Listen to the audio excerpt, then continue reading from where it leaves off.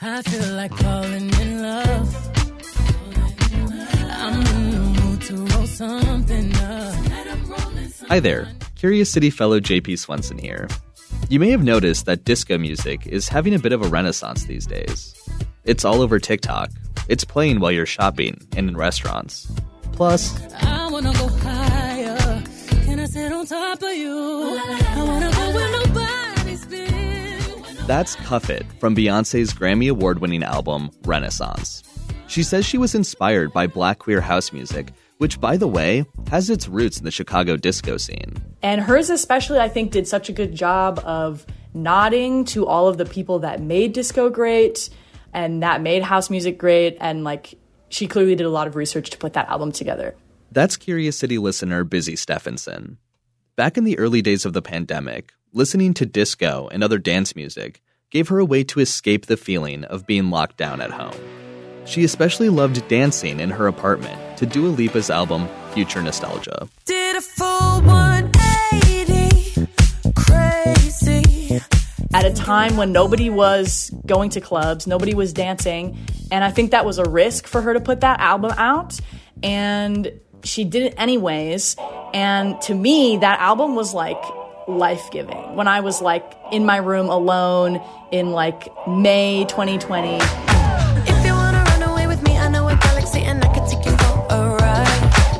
Literally by myself in my bedroom, jumping up and down to levitating. You want me, I want you, baby. My sugar boo, I'm levitating. And so, last year, when Busy wanted to create a band of her own, she decided to start a disco funk group. So watch me on the last one for the slowdown or last line. They call themselves Superfloss. But Busy wrote to Curious City because she has many unanswered questions about the rise of the local disco scene and why it faded away in the 80s. What is the history and the legacy of disco music in the city of Chicago? Particularly with the event known as Disco Demolition Night. We rock and rollers will resist, and we will triumph. It's rare to hear about disco in Chicago without a mention of Disco Demolition Night. It took place between games at a White Sox doubleheader on July 12, 1979. Music journalist Aaron Cohen has written a lot about the event and the former shock jock who orchestrated it. Okay, let's usher Steve down to the explosives with the Steve Dahl, who was chagrined, to put it mildly, about, the disco format. Disco sucks! Disco sucks! And he, of course, led the infamous Disco Demolition Night in Comiskey Park. Well, listen, we took all the disco records that you brought tonight. We got them in a giant box, and we're going to blow them up real good. And, of course, along with that was no hidden racism and homophobia.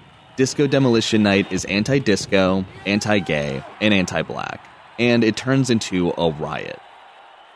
Many people have referred to Disco Demolition Night as a punctuation mark at the end of the disco era. And for commercial disco, it did have an impact.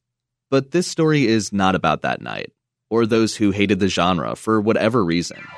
It's about the joy, the scene, the music, and how it evolved in Chicago in two distinct ways.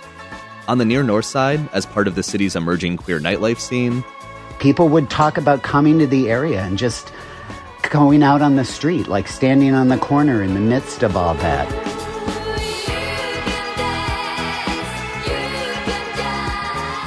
And just saying, I had no idea there were this many LGBTQ people in the world, much less in Chicago.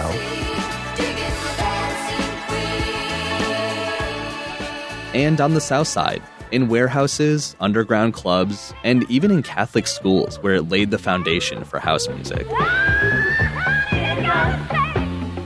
The beginning of house music is because of black kids on the south and west side of Chicago who took disco's revenge, right? That's all coming up next.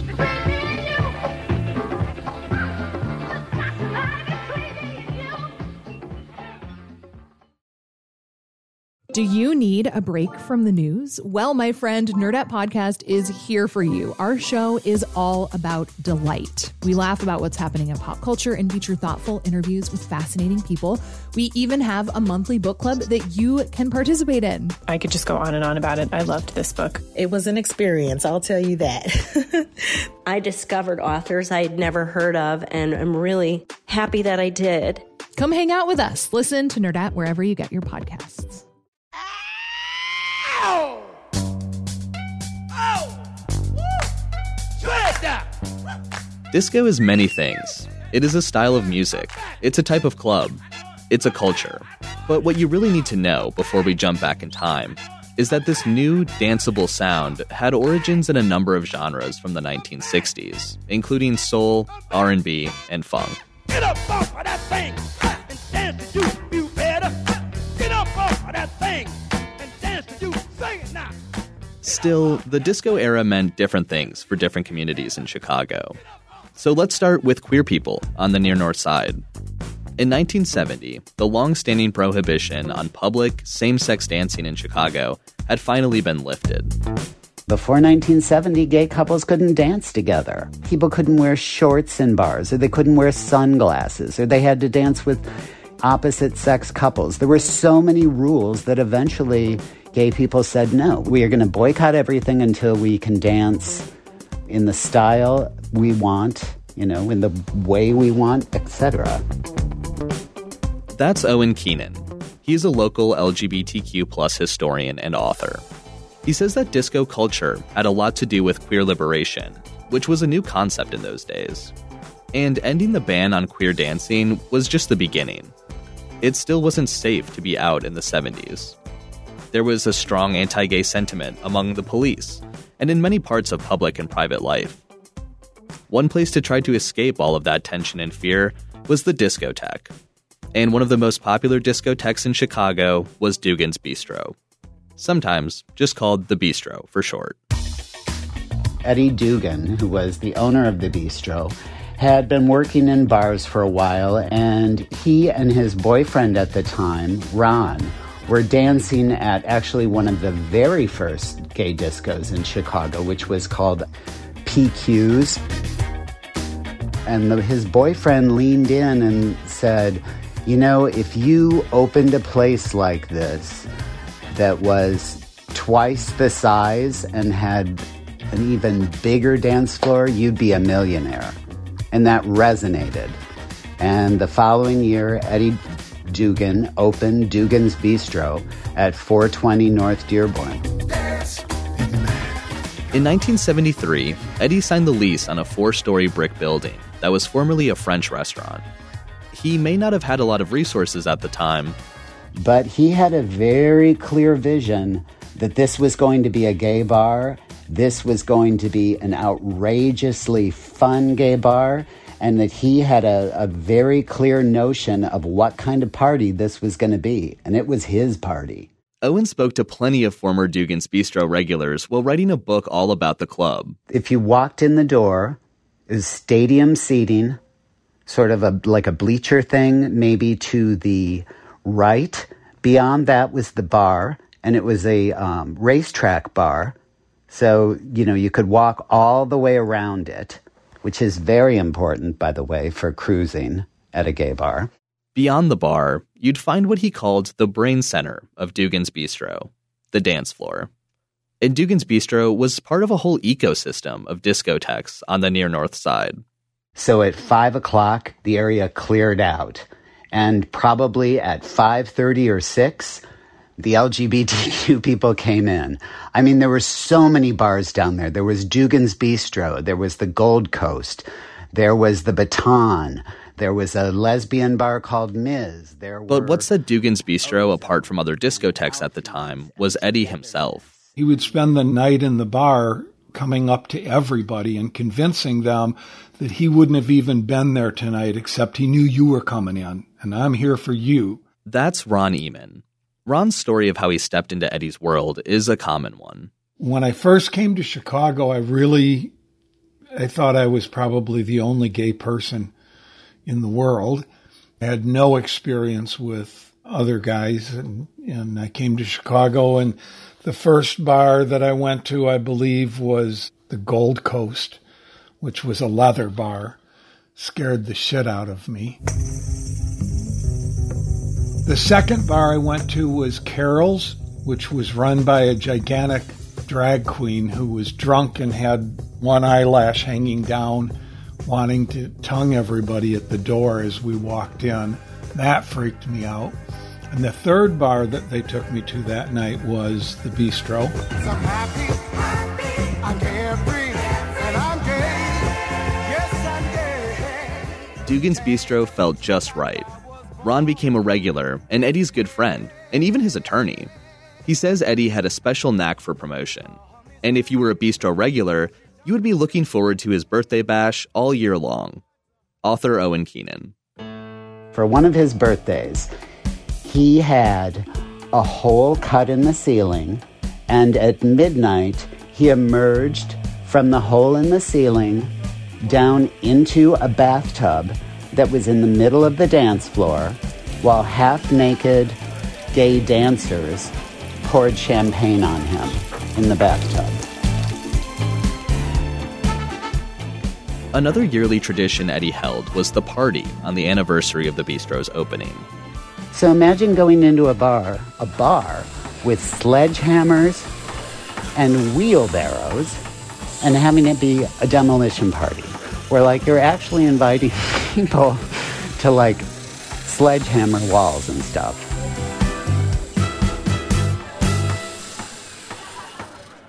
Dugan's regulars I interviewed also mentioned seeing motorcycles in the bar, as well as tigers, and cannons that shot confetti and streamers off the roof. I'm sure Ron had his hands full as Eddie's attorney.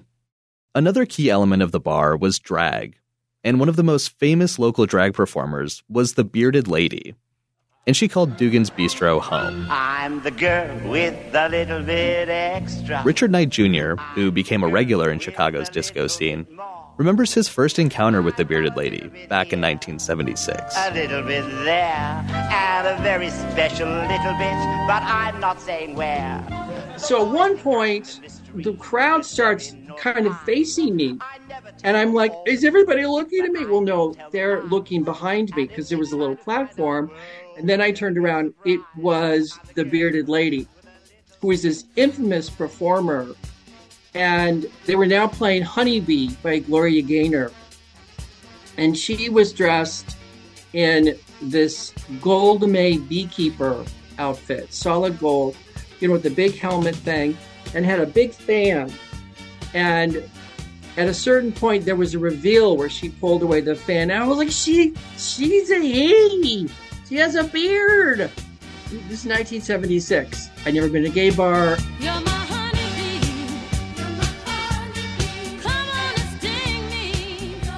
The Bearded Lady, whose real name was Bob Thice, became a local celebrity. But she also became a symbol of self-love, fluidity, and the community's metamorphosis into pride and acceptance. Which for Richard, who was born and raised in small-town Nebraska, meant a lot. So I had literally been kicked out of high school and out of the state for being gay. And this was the term was never used. What I was told was given your true nature, which is wild. They couldn't even say it. And I didn't even know why this was happening to me. Richard was just 19 when he went to Dugan's Bistro for the first time, and he used a fake hunting license to get in. He remembers that when he entered the club, You Should Be Dancing by the Bee Gees was playing. And so it was like part of this final step was walking in and seeing a room full of gay men who were unabashedly, they were kissing.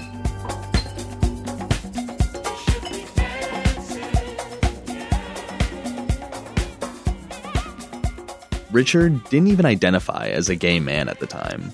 We just started dancing, and it was like, I think I said, I'm in the fifth circle of hell. It's fabulous, and I was terrified, and it was wonderful, and all these people dressed up.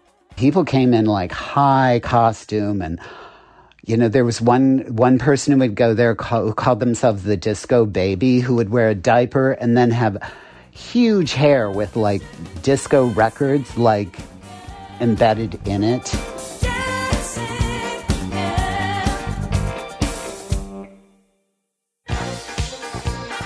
It was common for people to have disco personas, but for most people, disco fashion meant form-fitting, bright colors, and glamorous patterns. Think flared pants, spandex, and platform shoes. And on the hot, crowded dance floor, lasers were firing off all around you. The iconic mirror ball would spin over your head. The music would be beating throughout your whole body, and the DJ would stand in the booth, spinning the LPs, orchestrating it all. Everything from Diana Ross to Donna Summer. So let's dance, let's dance, let's dance. Viola Wills to the Isley Brothers.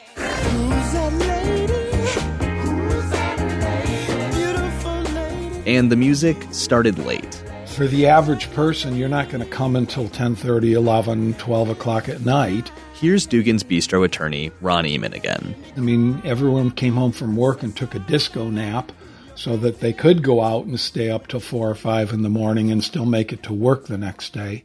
Also part of the scene was drugs. In Dugan's Bistro, you would see men wearing bandanas soaked in amyl nitrate tied around their arms, or towels clenched between their teeth. Well, my experience throughout my life as a gay man, drugs were very prevalent. Drugs were available at any gay bar that I went to.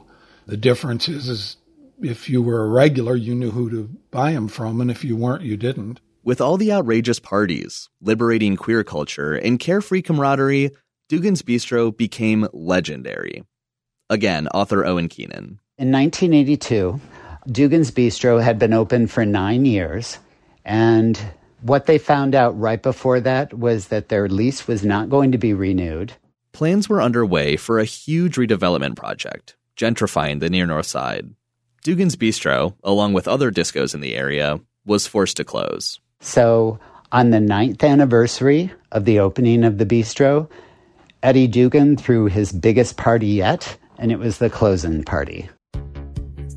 You know, it was sort of the very first years of the AIDS crisis, the AIDS pandemic, and it changed everything, you know?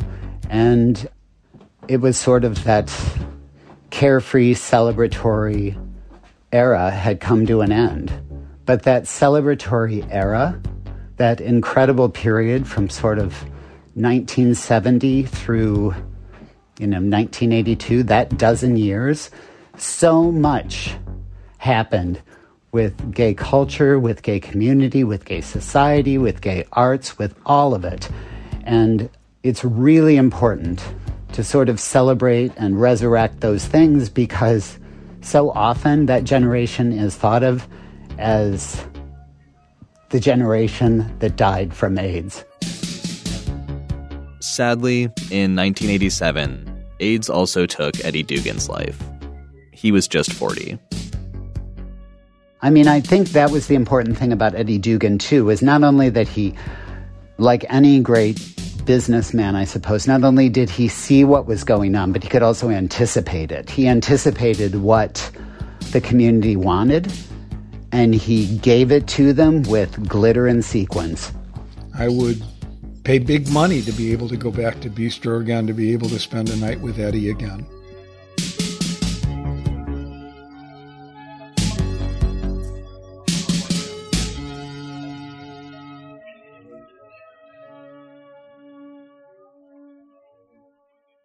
But not everyone felt welcome at Dugan's Bistro. Most notably, people of color who faced discrimination there in the form of unwritten door policies. But there was another disco scene brewing in Chicago. It was mostly black, underground, and flush with innovation. That's coming up. You claim to be my man, but you see me when you can. Yeah, you want to know.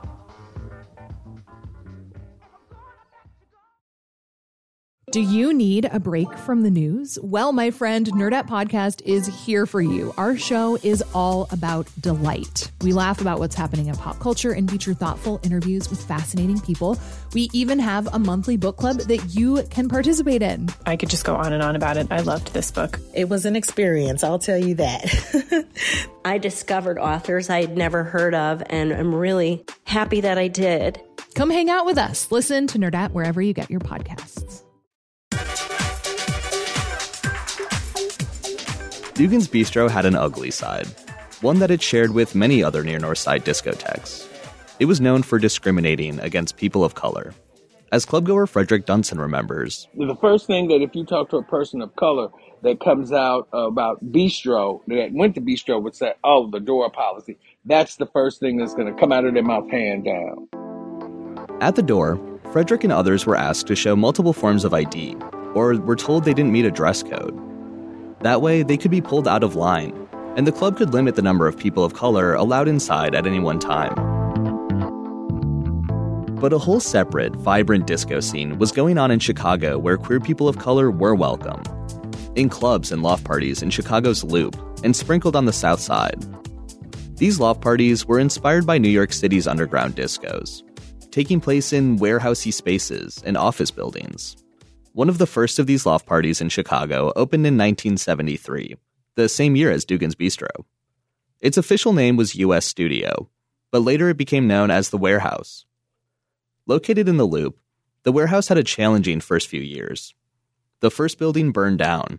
The second was shut down by city inspectors. But eventually, it found a home at 206 South Jefferson in 1977. It became one of the most popular spots in the city for dance music. I talked with Lori Branch, a longtime Chicago DJ and music historian, who was a regular at the 3-story brick warehouse back in the day. On that first floor, you kind of felt like a sense of hominess. You know, good lighting, nice chairs, these deep well window seats so you could sit in the windows.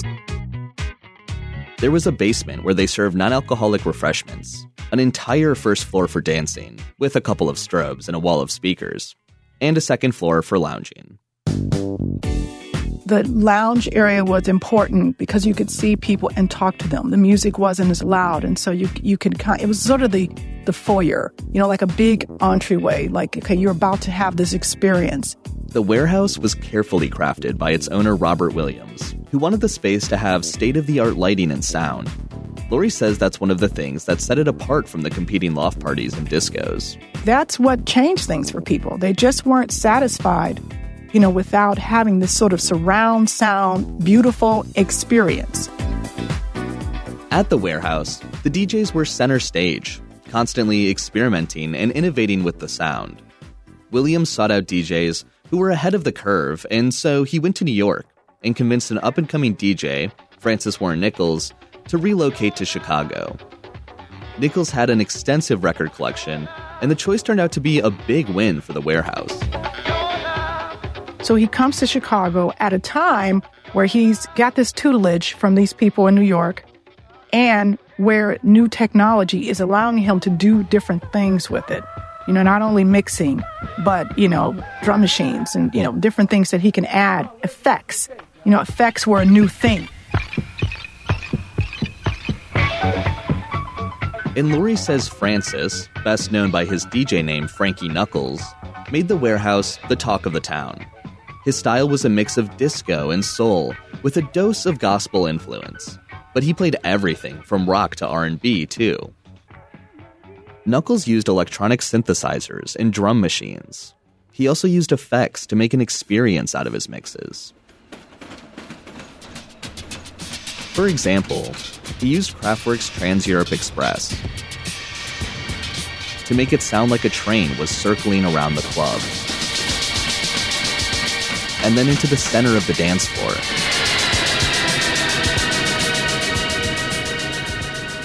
Making it sound like it was coming right at you. The first time Lori went to the warehouse, it changed the whole direction of her life. I don't remember yesterday, but I remember 1980. In 1980, Lori was a senior in high school, and her group of friends were, as she put it, a bi-curious, artistic, interesting little clique. Her friend John suggested that they check out the Warehouse. And he said, there's this club called the Warehouse, and it's a gay club. And I was intrigued. I was not sort of out at the time. I was very seriously involved with my high school boyfriend, but certainly was intrigued by it and knew that I kind of had that in me, but had never explored it. And so Lori and her friends decided to go. But there was a problem.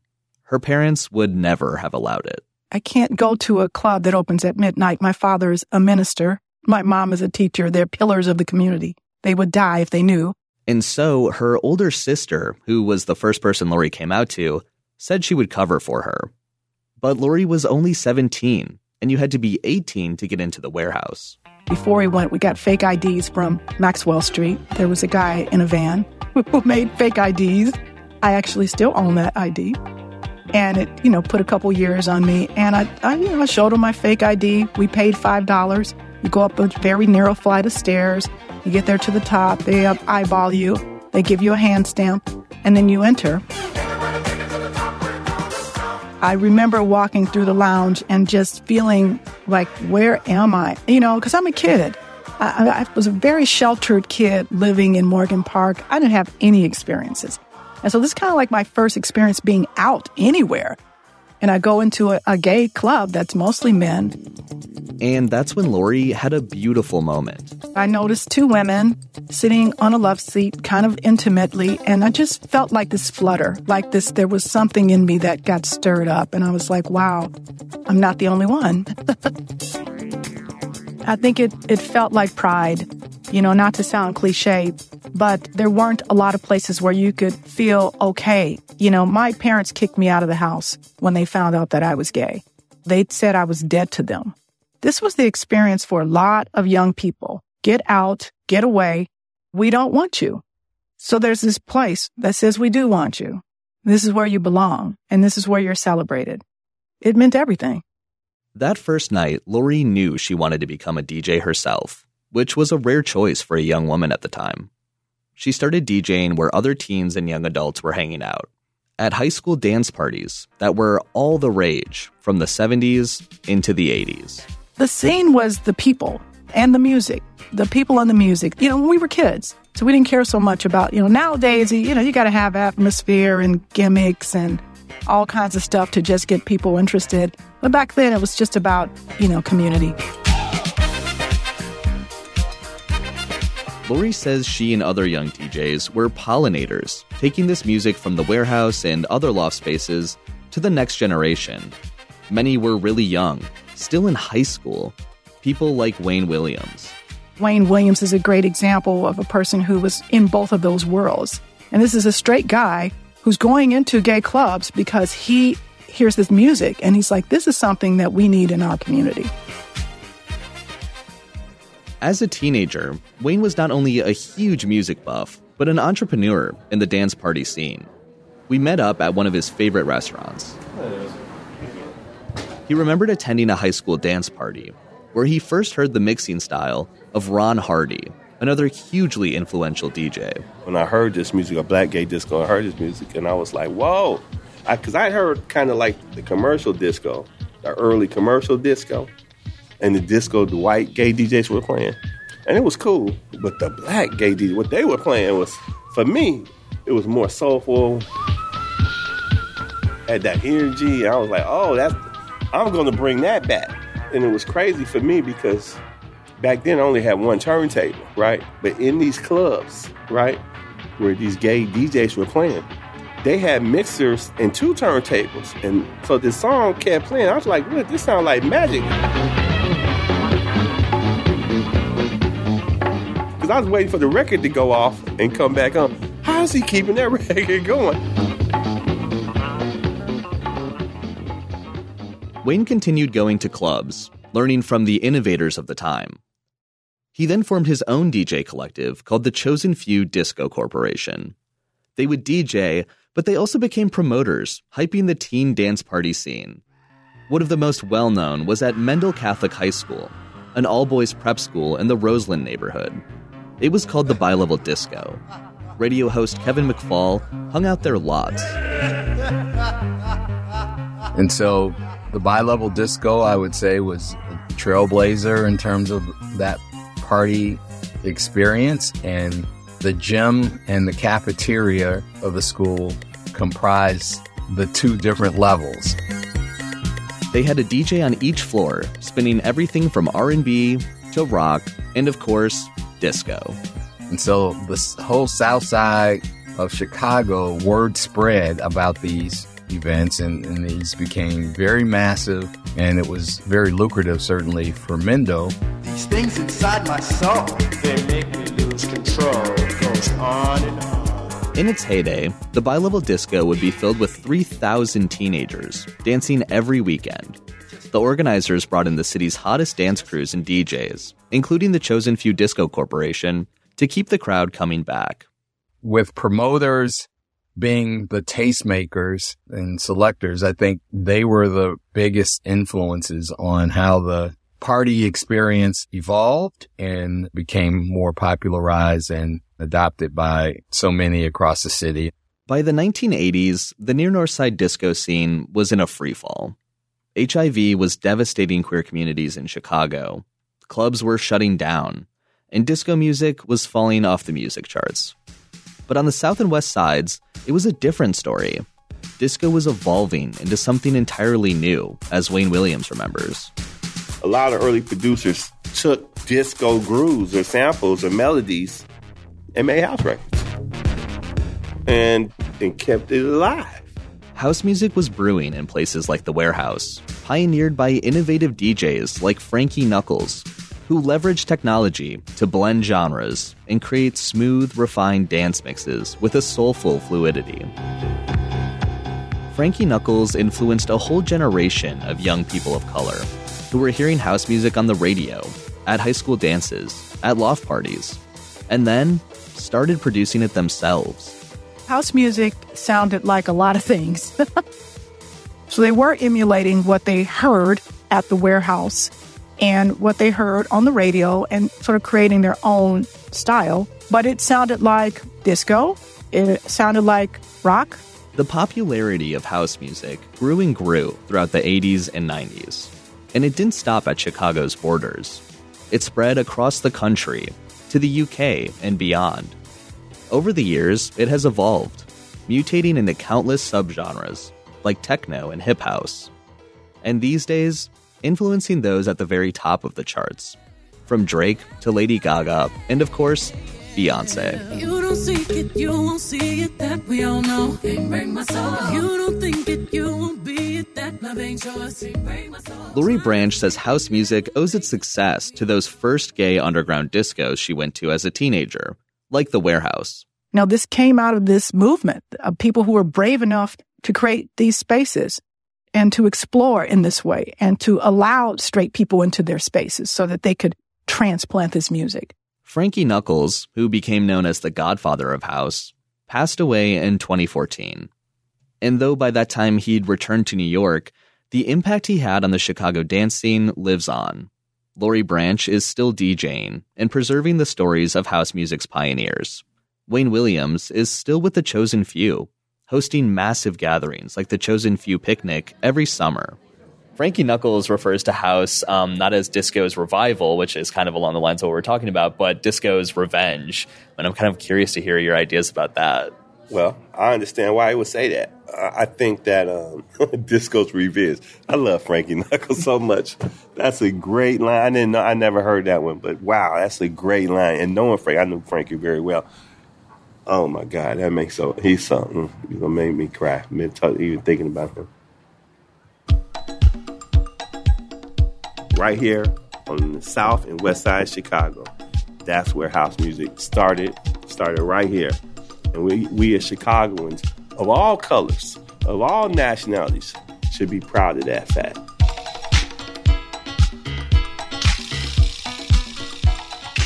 Curious City is supported by the Conant Family Foundation and is produced by Jason Mark and Joe Dassault.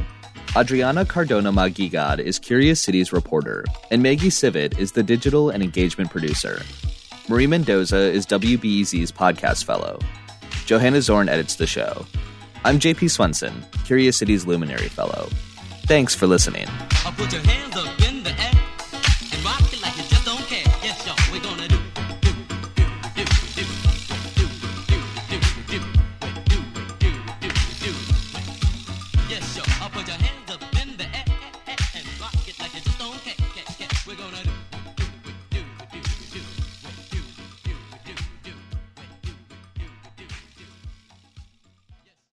Before we start the show, we here at Curious City want to let you in on a little-known fact about WBEZ. 89% of all our funding comes from community support, including contributions from curious listeners like you. If this program has changed how you see Chicago, please consider supporting this program at wbez.org/curious. Thank you.